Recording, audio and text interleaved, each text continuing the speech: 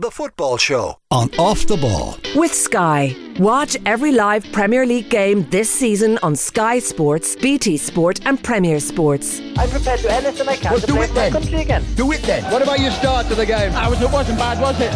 Why should an honest answer be a mistake? How can a modern day manager not have a mobile phone? Why should he?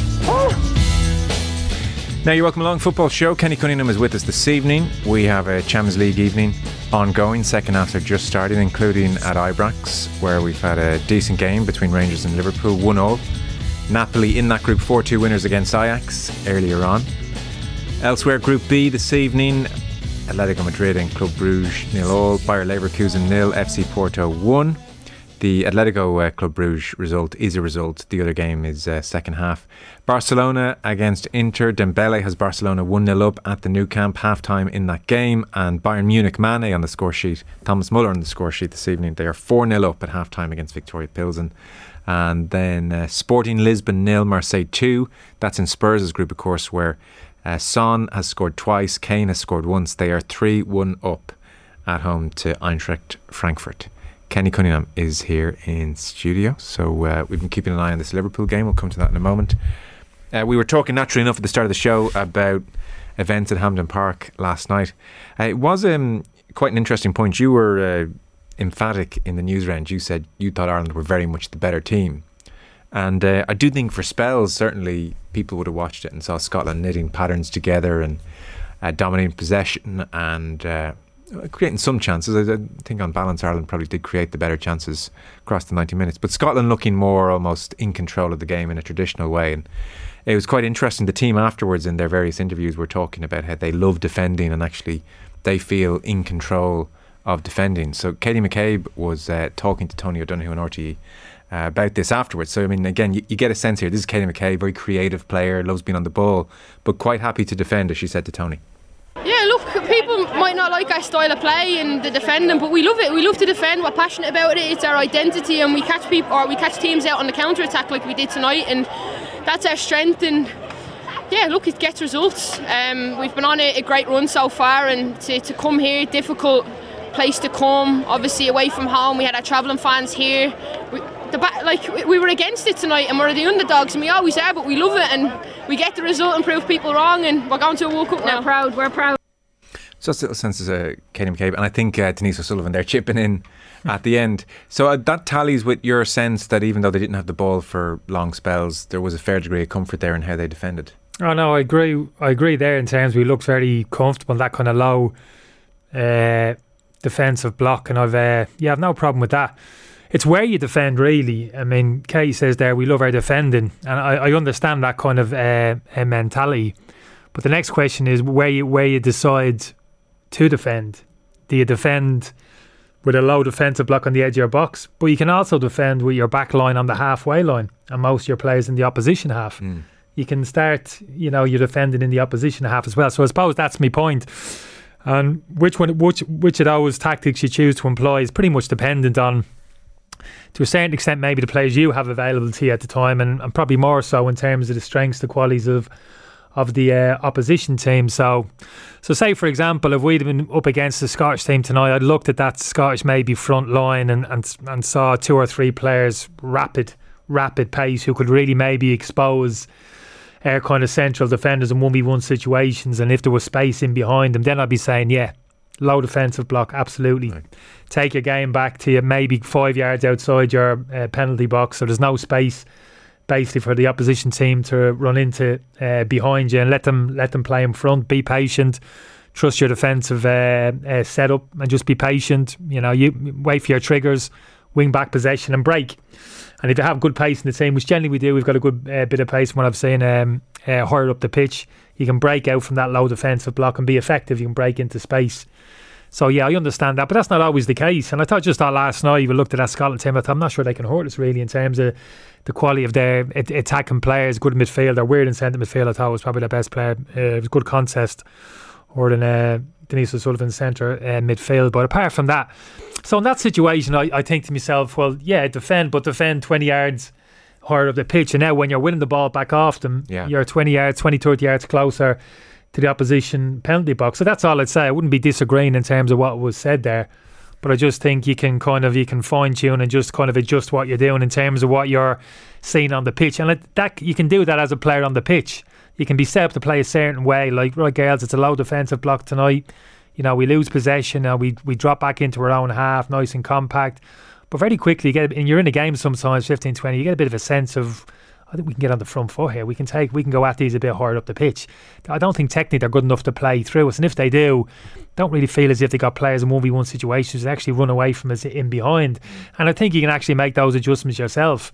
The guys are talking about kind of Nia Fatty, good talker, leader, and if you have a few of them on the pitch and they can see that and recognise it, then it's a case of, right, guys, let's take ourselves 20 yards up the pitch. So fundamentally, there's nothing changing in terms of how you're defending. You're literally just taking your whole game further up the pitch. So that was my only point about last night. Like I said, I don't know exactly how the guards were set up, but yeah, I'm buying into it in terms of that defensive setup, in terms of recognising what you're good at and playing to your strengths. And if the idea was to kind of draw opposition teams onto you, to give up the ball. Now, to give the ball to the opposition teams, particularly good football teams for long periods, you have to have a lot of confidence in your defensive qualities. Do we look good enough to be able to keep it for long periods?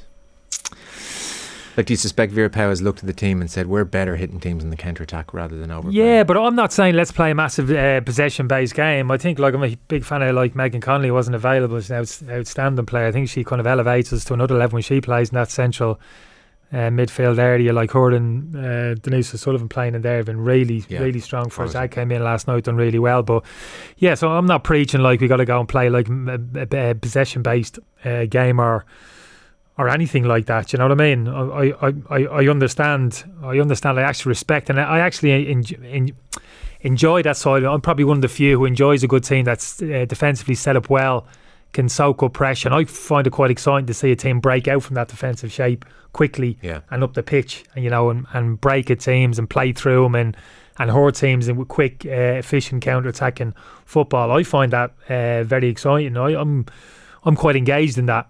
Probably very similar. There's teams out there doing it at the moment. Conte's doing it at the moment with Spurs, probably getting a little bit of criticism for it from some quarters, but no, I've got a huge amount of respect for it, because a huge amount of organisation goes into a degree of like football intelligence as well from the players to take on board what the manager's saying, kind of execute huge levels of concentration required to play that well in terms of soaking up pressure, making good decisions all the time. But then obviously you have to have the ability to break out from that defensive shape and be effective as well. So I'd say to you, low defense. If we hadn't any good pace, if we had like a couple of players higher up the pitch, a little bit one-paced, I'd be looking at it and saying, low defensive block, I'm not sure. Once we win it back, who's going to take us up the pitch?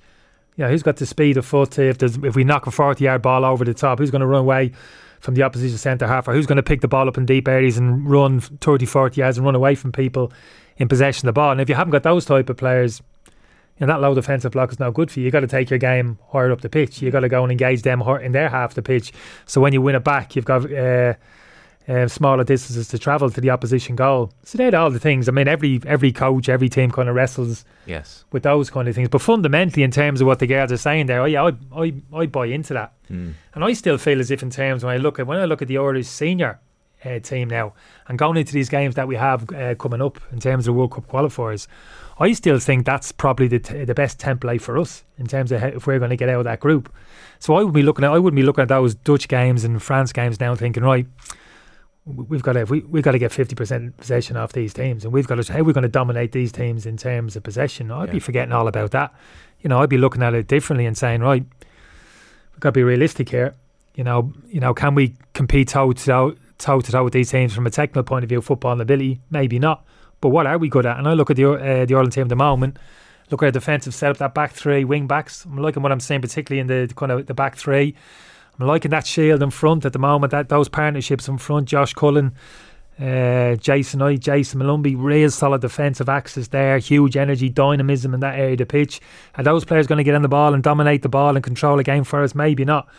But I'll tell you what they do. They'll sit behind the ball. They'll fill spaces. They'll make tackles. They'll track runners. And if we do win it back, they'll take us up the pitch quickly if they got the legs to do that. So, yeah. So for me, even from the Irish men's senior team, I think maybe that's a template. I know there's a lot of talk about changing the way we play and wherever else, but the closer we get to that type of template, for me, the more confident I become that we can potentially split those two teams at the top of the group, France and the Netherlands. We have just seen a goal for Liverpool at Ibrox. It's Firmino, again, 55 minutes on the clock. He's running over to celebrate with Joe Gomez, who I suspect put the cross in from the right-hand side. And we'll see a replay in just a moment. So Rangers took the lead in this game, if you're just tuning in. Firmino scored then, header from a corner in the first half. And now he's just made it 2-1 Liverpool. So again, it is Gomez down the right-hand side. It is Liverpool on the counter-attack. And it's pretty straightforward stuff, really. Gomez, couple of touches and swings a low cross into the area. Nothing straightforward about that cross into the box. Great finish from Firmino. That's as sweet as it gets. I've got a bit of a cliche what I'm going to say now in terms of like Trent Alexander-Arnold would have been proud of that ball. It was a brilliant pass from Gomez, just slid it in behind the Rangers defenders. Firmino just walks onto it. You know, it's a relatively simple finish from him. He's an interesting one, isn't it? Because you're looking at the Liverpool front forward. Salah, big drop off from him probably for the last 6 months in terms of performance. Darwin Núñez still kind of finding his feet to an extent. You got young Carvalho and Elliott again finding their feet, just developing themselves as players, and a little bit of uncertainty there around the Liverpool midfield and forward areas. And all of a sudden, Firmino from nowhere, and it looked as if some people had written him off and he was going to be the next one out of the door. Some people expect him to have gone in the summer. And all of a sudden, he's found something, isn't he? Yeah, yes. This season, just proving how good a player he is, we all knew. When I said straightforward, I didn't mean not high in quality. Sometimes there's genius in simplicity, Straightforward, it wasn't an intricate move, but it took a lot of quality. All right, can we agree on that? You're always learning. No, I wouldn't agree in terms of the delivery of... No, I couldn't agree. Previous to that, you're right, it was a simple ball out to Gomez, a couple of touches out of his feet. But that was top quality, the delivery, that final cross. Of course it was top quality. It's straightforward in terms how you of what described happened. It. Top quality, but straightforward. I described it to a radio listening there. That's you're contradicting yourself there. As a radio listening audience, they don't need a pass to him and then to him and then to him. It's quite straightforward in that he whips in he's got a bit of that brilliant cross. He's got a bit of that Joe Gomez. It wasn't a cross early in the season. He played right back as well. He whipped one in on the money. He's in the shadow of Trent Alexander-Arnold, but he's got a lot of quality in that right foot as well. But of course, what you get with him, and he had a bit of a tough time. Actually, he came on at the weekend for Trent, and actually had a difficult time against Martinelli. But generally speaking, he's far superior than Trent in terms of his defensive qualities. But some people think him, he's a bit clunky in that kind of right back position. But he does on occasion step forward and produce some moments of real kind of quality, as he has done there. I think that's important. Kind of when you're having a wobble that Liverpool are at the moment, you just want players in areas of the pitch that you can trust. Just do the basics, do the fundamentals right, and slowly let's just find a little bit of rhythm, a bit of form, and kind of build. That's what you need. So he might give them that in that right back position for now. I will come to Liverpool in just 1 second. I'm conscious if you're just tuning in at 9 o'clock, or if you're listening to the podcast, this might sound like, geez, have we really talked much about the Irish performance last night? We've talked about it a lot on the show, on the news round. This evening we've talked about the controversy as well. We've had Vera Pauw on the show talking to Nathan earlier on, so I'm just conscious if you are tuning at 9 thinking football show, why they're not getting stuck into all the obvious bits and pieces like Amber Barrett's goal. That's why. At the risk of repeating myself, one of the stats from last night, which I mentioned on the news round, which jumped out, 54 European teams could qualify for the World Cup. 11 get through, so it's 11 of 54, and this is one of the strongest, if not the strongest continent, certainly trying to qualify for the World Cup. So the seeding of the European teams which made it through: 1, 2, 3, 4, 5, 6, 7, 8, 9, 11. I'm not sure who 10 was, by the way. And then Ireland jumped in at number 21 as that was their pre-qualification seeding. So they have jumped past a whole bunch of players, and Sue Ronan was making the point on OTBAM this morning that actually, now having got through the very difficult, arduous task of qualifying from a European point of view, she was saying that actually, now that they get to the World Cup, she said, with the greatest respect to some of the African sides who qualified or the Oceania sides who qualified, actually to get through Europe is tougher than playing some of those sides. So Ireland will go to the World Cup thinking, actually, the fact that we've made it through Europe and got here means we can kind of do something. It won't just be, God, we're about to step up to a whole other level of pain here. Far from it. So that's kind of exciting, and I guess they have a year to think about the things you were mentioning. Yeah, it'd be interesting. Yeah, the seeding system there when they is it 32 teams for the first time? Yeah, 32. Yeah, 8 groups of 4. I'm guessing that's pretty standard. Simple. Yeah. So in terms of the seeding system, not too sure. Second, third in terms of the group. I don't know how they divvied up, but I think you're right.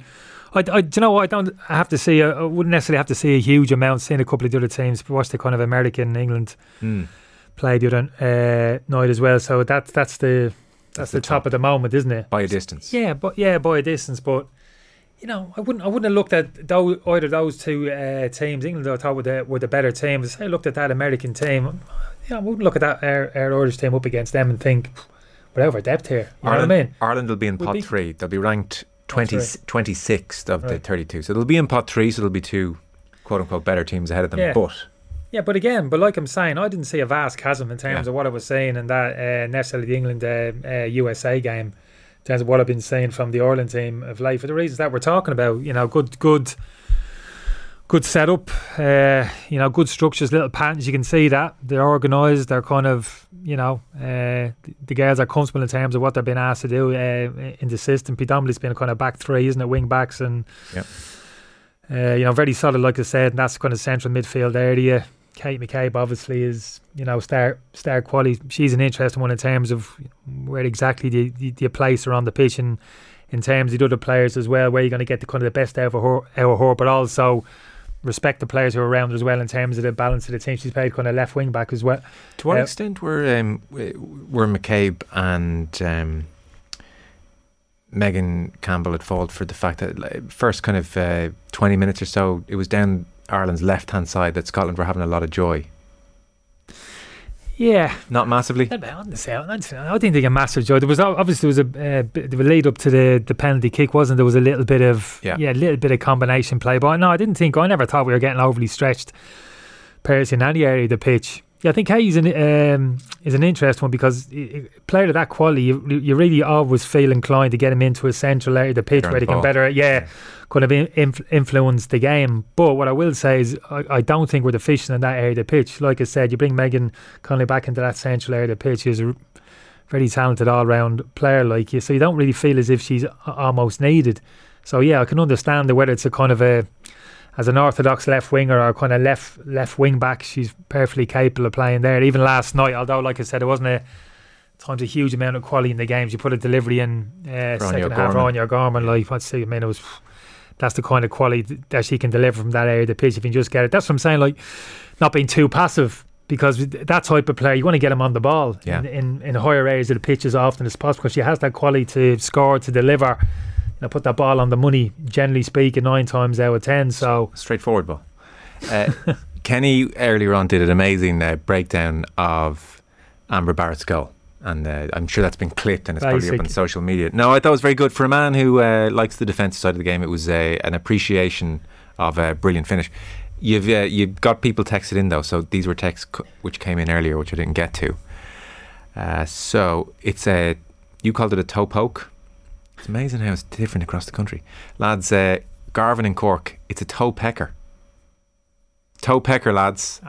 With a woodpecker hitting it with a single point of the beak, like a woodpecker. We called it a toe pecker. That's been shortened to a peck? Is that what the previous caller said, a toe peck? No, he's obviously shortened that down to maybe he has, peck. Yeah. It was a peg, was it? Did he say a toe peg? Toe peg. Toe pecker is maybe it's a Cork thing. I don't know. Somebody else said it's a toe bog. I wouldn't call it toe bog myself. Paul says we always called that finish a toe jammer. That's good. We'll have that, Paul. Toe poke all day long. Good man, Kenny. So somebody agreeing with you. And then I did say toe poke. I'm doubting myself now. I said a toe poke. And then me with my North Kildare bog toe. So he says, I was just about to text in and say it's a bog toe myself when you said it, Joe. And I'm a Clane man. That's only up the road, Kenny. Definitely a Kildare term. So apparently in Kildare it's a bog toe. You've twisted it around. You've totally twisted it around there. Like you're leading with the toe poke. Yeah, but the bog is the headline. Yeah. Now I would have said a bog toe is more of you've given it a good whack. Whereas there's a subtlety to it. toe poke, I think, gets more at Yeah, what the you're right. finish was. Yeah, there's a technical element to it, isn't it? The Big toe time. poke, isn't it? When she first hit it, and by the way, isn't there something beautiful about watching how slowly it rolled into the net? Like it was like Berbatov or something. But when she first hit it, I thought, was that outside of her foot? Or is she... Outside of her toe. Outside toe poke. Yeah. I thought, is that outside of the foot? Or was that a bog toe? A toe poke?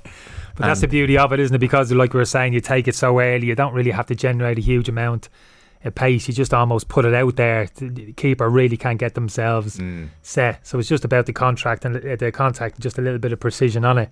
And it's on its way. It's really past the goalkeeper. It's not super easy to have, when you're running at pace, precision with a little toe poke like that. You know, it's not. She downplayed it and said, "Oh, I gave it." She said the big toe. That's obviously a Donegal thing. Yeah. The big toe. But she's doing herself at the service there because there's a skill element. Well, there's a skill element too. The easy one really is the safety one really is to open your body up and to use the inside of your right foot. Yes. That's the safety. That's the easy one. That's the safety Sam one. But by doing that, you're kind of telegraphing a little bit to the goalkeeper where you're aiming, and also you're giving them a split second more time to plant their feet, get their body momentum going over that way to make the save, which is what the point I was making earlier. So, there might have been a few. That's what I'm saying. I don't know what was going in through the head at that particular moment. I think she mentioned about keeper coming out. Initially, she had a picture in her head. She wanted to think it over the keeper, so that can change very quickly. Keeper comes out quickly and cuts the space. You can't get up and down quick. You got to readjust. You got to make a different decision. So. Yeah. It was an amazing moment, really, because I think you can miscue.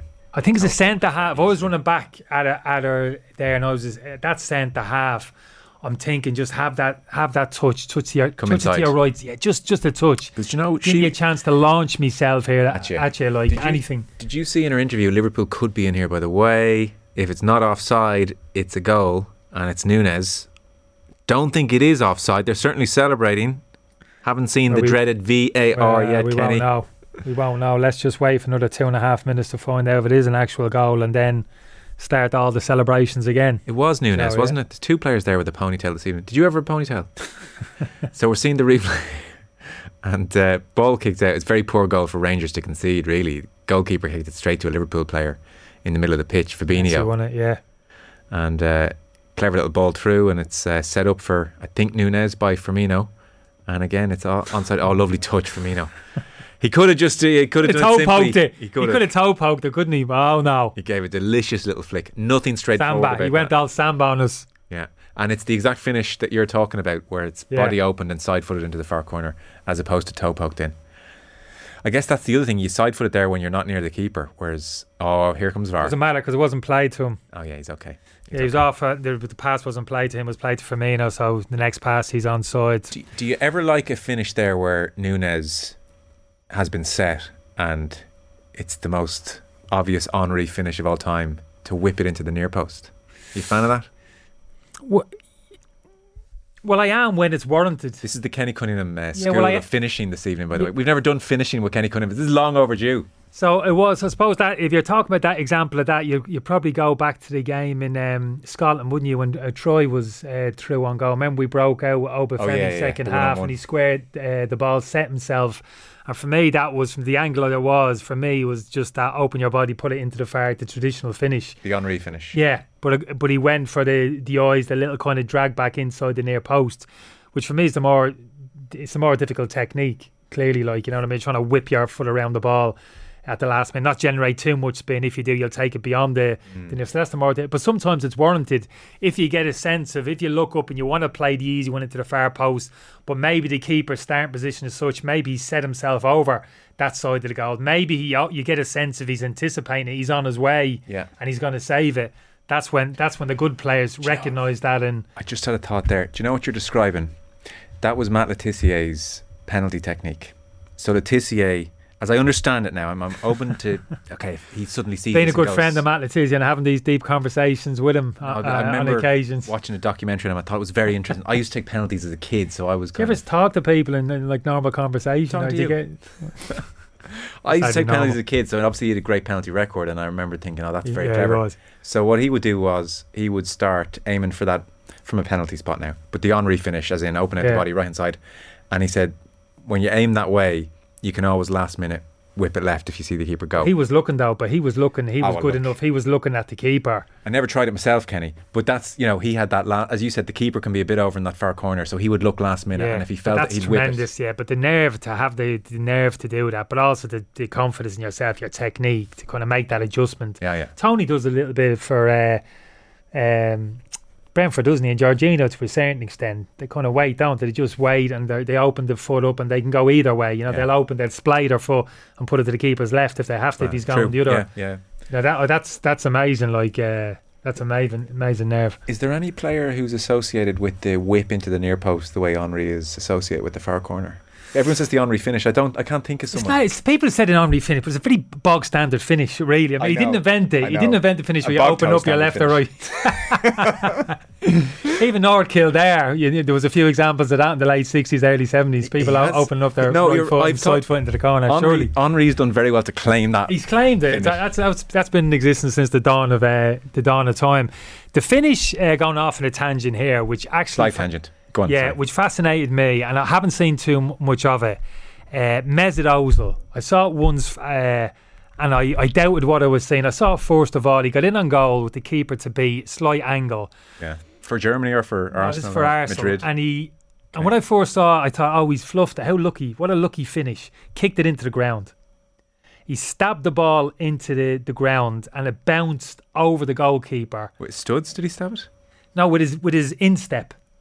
His instep. He stamped it into the ground, so the ball popped. The ball must have been a bit too. He couldn't have done that front on. It was a bit to his side, was it? And a little bit. Like a little chop on it into the ground. Oh, yeah. Like maybe a 3, or like your boys and your orange, they hit the golf ball into the ground and like goes up. Yeah, it goes upwards, isn't it? That's what they say. It doesn't make sense. The more you hit down, it goes counterintuitive. Up. Yeah. Well, he done that once, and I remember describing it as, how lucky he got there. Totally mishit that. And his bobble, the keeper committed himself early, couldn't recover, bobbled over him. Horrible finish. Yeah. And about a month later, I saw him do it again. Your head exploded. Yeah, and I thought, oh my God, he's doing it deliberately. He's kicking that ball deliberately into the ground, knowing that the keeper's anticipating a normal ball speed coming towards him, committing himself left or right, and then by the ball bouncing into the ground, it takes a bit of speed off the ball, throws it up into the air, and by the time the keeper almost kind of reacts and recovers, it's too late. It's over. It's bobbling out. In my mind here. This happened 3 or 4 times. Not too much. It happened maybe 3 times with him. Yeah. And the third time I could see it as clear as day, and I've never seen it. But that finish deserves to be named after him. The Ozil finish, not Henry's side foot far corner. We have to take a break. Football show coverage is with thanks to Sky. The Knuckler. Yeah. The Ozil Knuckler. Watch every live Premier League game this season on Sky Sports, BT Sport, Premier Sports. Mick McCarthy outside has just put through a video. There's a YouTube collection of these finishes of Ozil. So I was going to say, it's hard to. I haven't done it justice. You better roll one of them. I know exactly what people are probably scratching their head thinking, what in the name of God is he talking about? You did very well. We'll take a short break. Football on Off the Ball. With Sky. Watch all the football you love, including the biggest Premier League games every weekend. Live on Sky. This is News Talk.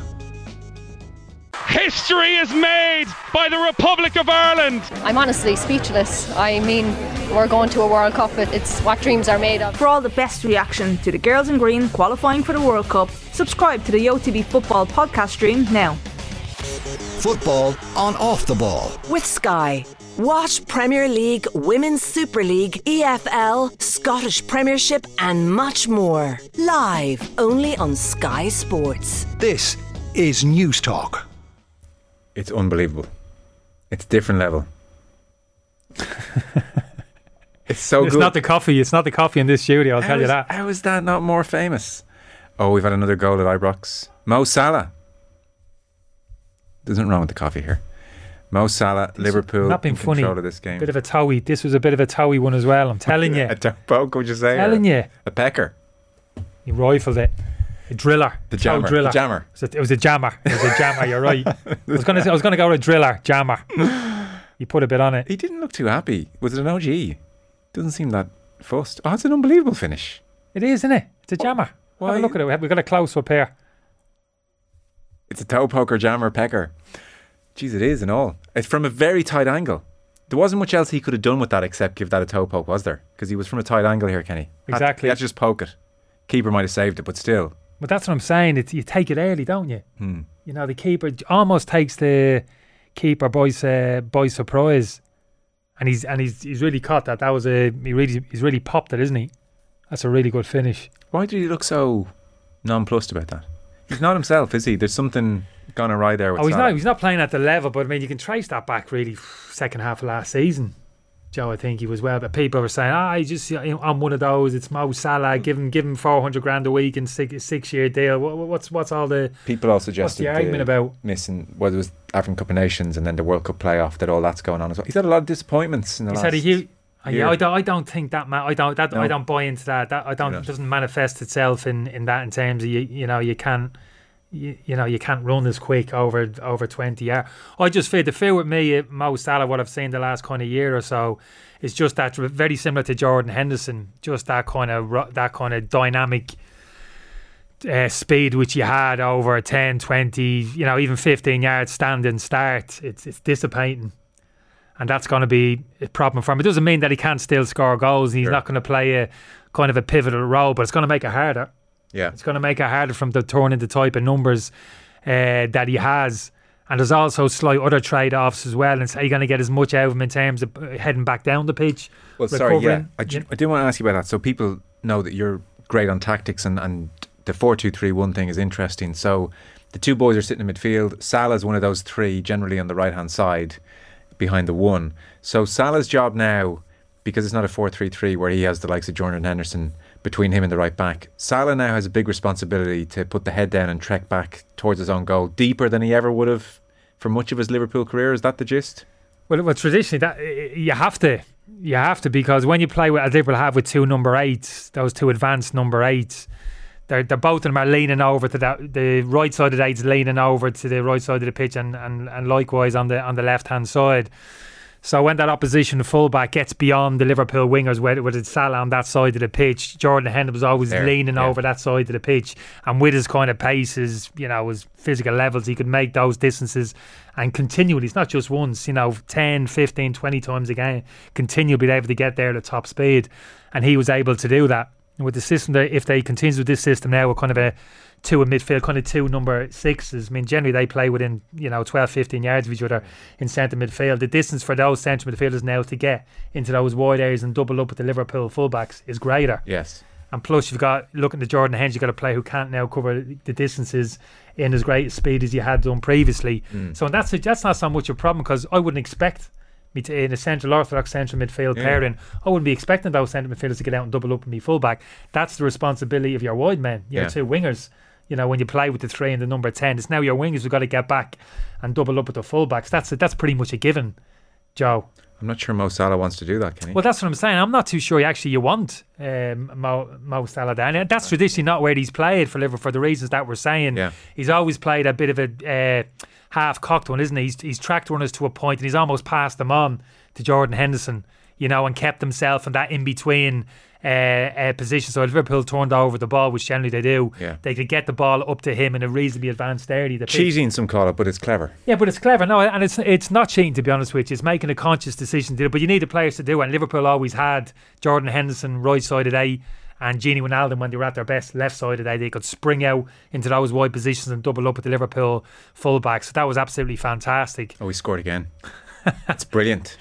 It's brilliant, Mo Salah. It really is. He's in a tight space, and he sprints and he checks back and he has a look, and it's that next to no backlift from outside the area, and he just catches the goalkeeper out, and it's brilliant. And again, he's not, okay, look, they're 5-1 up, so it's not like he's going to be taking off his top and celebrating, but not even much of a smile out of him, but it's a great goal, isn't it? It's a great goal. But these are the qualities which you have. So I'm talking about maybe a slowdown in terms of hasn't got that kind of juice in his legs, that kind of burst of acceleration over 10, 15 yards. But that's only one aspect of it. What he has is he's still a very, very good finisher when he gets in around the opposition penalty box. So that's a good example of it there. Didn't see a massive burst of pace there to get away from people. Didn't just manipulate the ball, found himself a little pocket, knew exactly where the goal was. And then that technique off his left foot, just kind of finding the corner net. So he still has that. So nobody's here suggesting suddenly he's finished. He's going to fall off a cliff. You know what I mean? He's still capable of maybe 15 plus league goals, but he's going to be compromised potentially a little bit on other aspects of his game. Yeah, well, we'll watch that develop. So Jurgen Klopp in his press conference in advance of this game, Didi Hamann had been, we have the clip here, Didi Hamann had been speaking, and he said Liverpool needed a spark. So it wasn't, wasn't the most detailed point. And I'm sure Hamann had said more, but basically the journalist put it to Jurgen Klopp that, Hamann had said, we need a spark. You're going to have to get your headphones here. I'm going to give you a due warning because it usually takes you a few seconds to get the headphones on, and then you miss the start of the clip. Okay, good man. So here's Jurgen Klopp's response to the Didi Hamann Liverpool need a spark criticism. I heard the phrase after the game against Arsenal used that Liverpool need a spark. What do you feel? Who said that? Didi Hamann is great. He's a fantastic source. Well respected everywhere. Former Liverpool midfielder, obviously achieved. That doesn't give you the right to say what you want, especially when you have no idea. Well, I'm asking you, what do you feel that you need? I mean, where do you see a spark, if it's a spark that you need? I actually think Didi Hamann doesn't deserve that you. What's that now? What is that? To use his phrase to ask me a question. Do me a favor and ask your own question. Okay. That's good. We won't use that phrase then, but I feel, what is it you feel that you need? Ask a question without the word spark. That's the challenge, huh? No spark in there. Oh, that was took Didi down. Yeah, no, I didn't like to hear that. I've got to be honest with you. I think that's a fair comment. Spark is suggesting that we're not seeing Liverpool at their best. Where's the improvement going to come? That's the question, isn't it? He's saying spark, but that's basically what he's saying. I think that's fair. General point. By the way, Mo Salah has scored another goal, I should say. During that, the 6-1, is it? They don't just need a spark. I mean, they've got Mo Salah. So he's scored a hat-trick now. Mo Salah scored a hat-trick. Liverpool can't get better. That's pretty obvious. Individual players have to look at themselves all over the pitch. But I don't see, for me, it's the tactical setup of the team, which I'm kind of really interested in, and have been really for the past probably the last year. And particularly with the development of kind of Carvalho and Harvey Elliott come into the team. And I'm two big fans of those two young kids. They're lovely footballers, different types of players, different kind of attributes, but they're going to develop into, real assets to the football club. But how do you... Yeah. But what place do you find for them in the team? What's the best framework to bring them in? Where do they play? What's their best position? And, do you have to maybe change in terms of your style a little bit? I think you have to. Why do you think Klopp went so shooting the messenger there? Like, really, he went over Didi Hamann and reversed back over him. And that's fair, yeah. I think that's fair. Because it wasn't the worst comment Didi Hamann made. No, but I don't understand this. He's not entitled to. I mean, this is a lad who's like, I wouldn't maybe go as far as say iconic in terms of Liverpool. Hugely respected at Liverpool for his time there. We know the career he had in his game. I've actually done a little bit of work with Didi over the years, and I've worked with some people that I'd be scratching my head in terms of some of the things that come out of their mouth, but he's not one of them. Like, I mean, I think he has a good eye for the game. Present company, one or the other. Yeah, so no, I don't like to see that. I think he's got to be better than that, Jurgen Klopp. I think he's just got to, he's just got to answer the question as best he can. Do you think it's a sign of the pressure he's under? Yeah, I think there is. I think there is pressure there. Yeah, I think there is. But I think it's how high they've set the bar. Now, I wouldn't be overly critical of Liverpool to an extent, because I think it's amazing in terms of the level they've played at for the past couple of years, how they've put it up to Manchester City for the past 3 or 5 years, whatever it is. Been absolutely phenomenal. And they've done it a different way to Manchester. That's an exceptional Manchester City squad. It's been there for quite some time. Probably not as strong as it has been as it is now. But I think Liverpool have done fantastically well. And how they've played...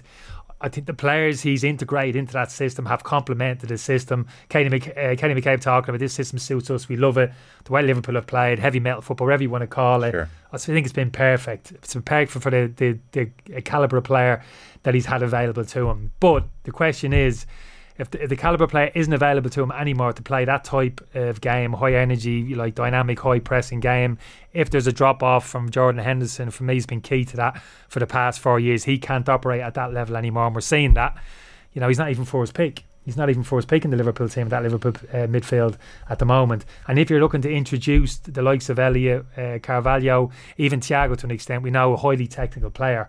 Just by virtue that you're bringing these players into the team means you're going to the style of play is changing. Now the question then is, are you going to be as effective or actually more successful with these players and team as you have done previously? Just because you go a different way doesn't mean you're going to be kind of less successful. But I just can't see it, to be honest with you. At the moment, I just think they're they're short in that midfield there. They got plenty of bodies in there. But I just don't see that real kind of physicality. We spoke about it before. That real physicality, that real energy, that almost kind of the ability to run over teams in that central area of the pitch. You know what I mean? Yeah. Physically intimidate teams, bully them, grab games by the stroke, and then physically impose themselves. I don't think they have that at the moment. They're going to have to bring that into the football club. I don't think they have it in those midfield areas. And I might be wrong. I think maybe behind the scenes he's tried to do it. There's a few whispers Schmeidy went to Real Madrid in the summer. Liverpool maybe tried behind the scenes. There was maybe phone calls made. He's the type of player that I'm talking about. Bellingham, I think, is a given that there was no deal going to be done this year. Dortmund weren't going to let him go. The problem Liverpool have is off the back of an indifferent season this year, what's the chance of getting him out of there next year? Probably unlikely, with the likes of Real Madrid and even Manchester City hunting him down next summer. And I'd even reference kind of Camavinga. I think is another excellent player at Real Madrid. They bought him for 35 million the year before from Rennes, very young player as well. Again, he was on Liverpool's radar, but it didn't happen. You know, so maybe there has been, to be fair to Klopp, maybe behind the scenes he has been pushing hard for these players. It could be easy for him to come out as other managers have done and gone, "Oh, the club will let me down. These are the players I've wanted. These players in. These are the ones in the club haven't gone and got them and hung the owners out or the recruitment department." Maybe to be fair to him, he hasn't done that. He's kind of bit his lip and he's gone on. So I'll give him a little bit of credit for that. I just hope, I'm sure he can see it, but I'm sure I can't believe that he can't see that in terms of the people are saying the drop off spark. But you're right, they're real generalisations. Why did it need a spark? What's changed? What's different to what we've seen in previous Liverpool teams? I think that's the basic, the fundamental. Okay. In that, I think everything comes from that. I want to keep going before the clock gets against us. By the way, for all your great analysis, the listeners only want to talk about one thing. So Keane says it isn't a Cork thing. The only slang they have down in Cork for a toe poke is toe bomb. Toe bomb. Now, Amber Barrett didn't toe bomb it. She toe poked it. But toe bomb sounds impressive. And Arthur in Sligo, they used to call it a bull toe. Again, nothing subtle about that. So I like it. You can pick here. Regional thing, really, isn't it? Yeah, it's a regional thing. And we all know what they mean. There's a couple of things that we jotted down that we were going to try and chat to you about. So Liverpool, we've touched on in depth. You can have your pick here. We're not going to get to everything. You ready? Here's your menu. These aren't my. Here's your menu. You can chat VAR for a moment. Hang on. VAR's probably relevant because we're looking at the moment on the box arm. There's a VAR moment here, 6-1 Liverpool. And do you like the restaurants where there's no choices? You just, I'll go straight for that. Set menu. Yeah. VAR. I don't need a menu. Arsenal, Spurs. You've seen a bit of Spurs, or else Graham Potter at Chelsea. You'll probably get to chat about one of them. What do you want? No, we haven't got a lot of time, aren't we? I think a lot of those other things a little bit kind of time consuming. The VAR thing for one of me was, like I said to you, you know how I stand on the VAR. I didn't like it from the start. Actually. Do you know why I don't know? You do know. I've told. Not that I go constantly on about it. But do you want to know how I don't know? I don't know how anyone stands on VAR because it's the most boring conversation ever. So if you talk to me about VAR and I'm nodding at you, I'm not. I'm talking about it. I never bought into it. I'm never a fan of it from the. Sorry, at all? No, not at all. Very. What about the goal line technology? Goal line technology is fine. Okay. Absolutely fine. But the VAR, absolutely no. I just, not that I envisaged everything, but I could see this coming down the road. So for me, it's simple. So I'm watching that Manchester City game last night and I had to go off. I just couldn't bear it. Just couldn't bear it any longer. Those stoppages in play, just the fact that we're taking time out, stopping the game to view these instances repeatedly, I just can't. Yeah, I can't suffer it, to be honest with you. Because for me, it's simple. I just feel as if I'm not arguing. People say to me, but we're getting more decisions right. Yeah, absolutely. People I don't know what the percentages are. Yeah, you don't have to tell me, but I can see that we're getting more decisions right. But the fundamental for me question, I might have said it once before to someone, the question that I ask myself, is what we're watching this spectacle? Has it been enhanced? Is what we're watching is expected? Are you getting more enjoyment? Are you getting a better buzz now with VAR's involvement in the game than was previously? So you've the enjoyment factor, spectacle. You've spectacle above integrity of the game for the players. Yeah, absolutely. Yeah. And as a player, would you have had that? Yeah, I have no problem with that. Right. I have no problem with that. Mistakes, referees making mistakes, linesmen making bad calls. But to use an extreme example, the Henry handball, part of the game. Yeah, no, I take it. That's an extreme. I take it. In the overall scheme of things, I take it. Yeah, I take the good and the bad. I really do. For me, it's the game, how it's getting, it's broken up. And it's that like a goal. And I'm the defender. You know what I'm like in terms of like goals scored. Like, wouldn't be doing somersaults. For me, it's all about blah, blah, clean sheets, etc. But for a fan going to the game, you know, the sensation of that ball hitting the net and the reaction to it, that instantaneous reaction, look, referee, whistle, goal, whoosh, you're in the moment. We did it ourselves tonight, you're didn't we? absolutely in the moment, and that's been absolutely taken away. The sight now of players kind of half celebrating or celebrations being curtailed, referees looking at the screen and, well, hold on, now let's go back. Actually, it is a goal. You can go back and replicate that spontaneous moment of 45 seconds or a minute and a half ago. It's ridiculous. It's gone, isn't it? So all of that, I think if they got quicker at it, Kenny. No, I don't like it. It's not going to get quicker. It's not going to get quicker. But it's referee's time to go over to the side, view the instant, watch it again. It's too long. It's too elongated. It's horrible. And I heard it the other night as well in terms of, well, it's here to stay. I mean, it's here to stay. That's the only argument I hear from people. If that's the only argument you have, well, it's here. It's not going to go. It's here now. Well, why is it here? Why is it a given it has to stay? If it's not working and there's a general consensus, and that consensus has grown, it's certainly grown amongst the players. I think if you took a vote amongst players, professional players in England now, I think you'd find at least 60% to 70% of the players would be, forget it, sack it. Let's go back to the way it was. Mistakes, individual mistakes, I'll take it. Referees' mistakes, lines of mistakes, I'll accept that. We all make mistakes, players, part and parcel of the game, part of life. Get on with it. I'll deal with that. But the game moves, the game flows at its own pace. It's funny, you know, though, because you would have had so many managers and so many players, even just in recent years, after bad decisions, talking about livelihoods being on the line, relegation, promotion, careers being defined by these mistakes. And we have the technology, we're not using it, we're so behind other sports. And no, you think that's changed now, that feeling in the game? No, I think so. Yeah, I get a sense of it. I think for the TV companies themselves, I can understand why they want to push it. It's, you know, you bring all the little fads in, conversation, chit chatting, but try and build it up as drama. I mean, does people really think that's kind of drama? Players stood on the pitch in the centre stack with their hands on their hips. I do take waiting for a fifth official or referee. Point on a lot of it. There is a certain, especially if it's a bigger game, but there is a certain drama in referees running over to the sideline. And oh no, Joe, not for you. Oh God, no. Okay. The stomach's churning. Absolutely not. No, I think it's like absolutely crestfallen. Drama in waiting for the decision. No, not at all. Not at all. It's gone. The moment's gone. You've lost it. By that stage, it's gone. The moment's gone. You know, that instantaneous, the emotion, the whole thing, it's gone. It's been taken away from you. You can't replicate it. It's gone. Yeah. So that's what I'm talking about. So I don't know. I wouldn't give up on it. I know people, it's here to stay, but I'm not too sure. I think if that groundswell continues to grow amongst the players, managers, etc., and the fans, I think you can sense a little in the stadiums as well. Yeah, you can. Yeah, you know, you can hear it. There's groans when it comes now. And yeah, I think so. But I think it's a shame because I'm literally switching off. I'm literally switching off games now, and I don't care if they get to the right answer or not, because invariably it's not a black and white anyway. It's subjective anyway. VAR, it's only fifth official.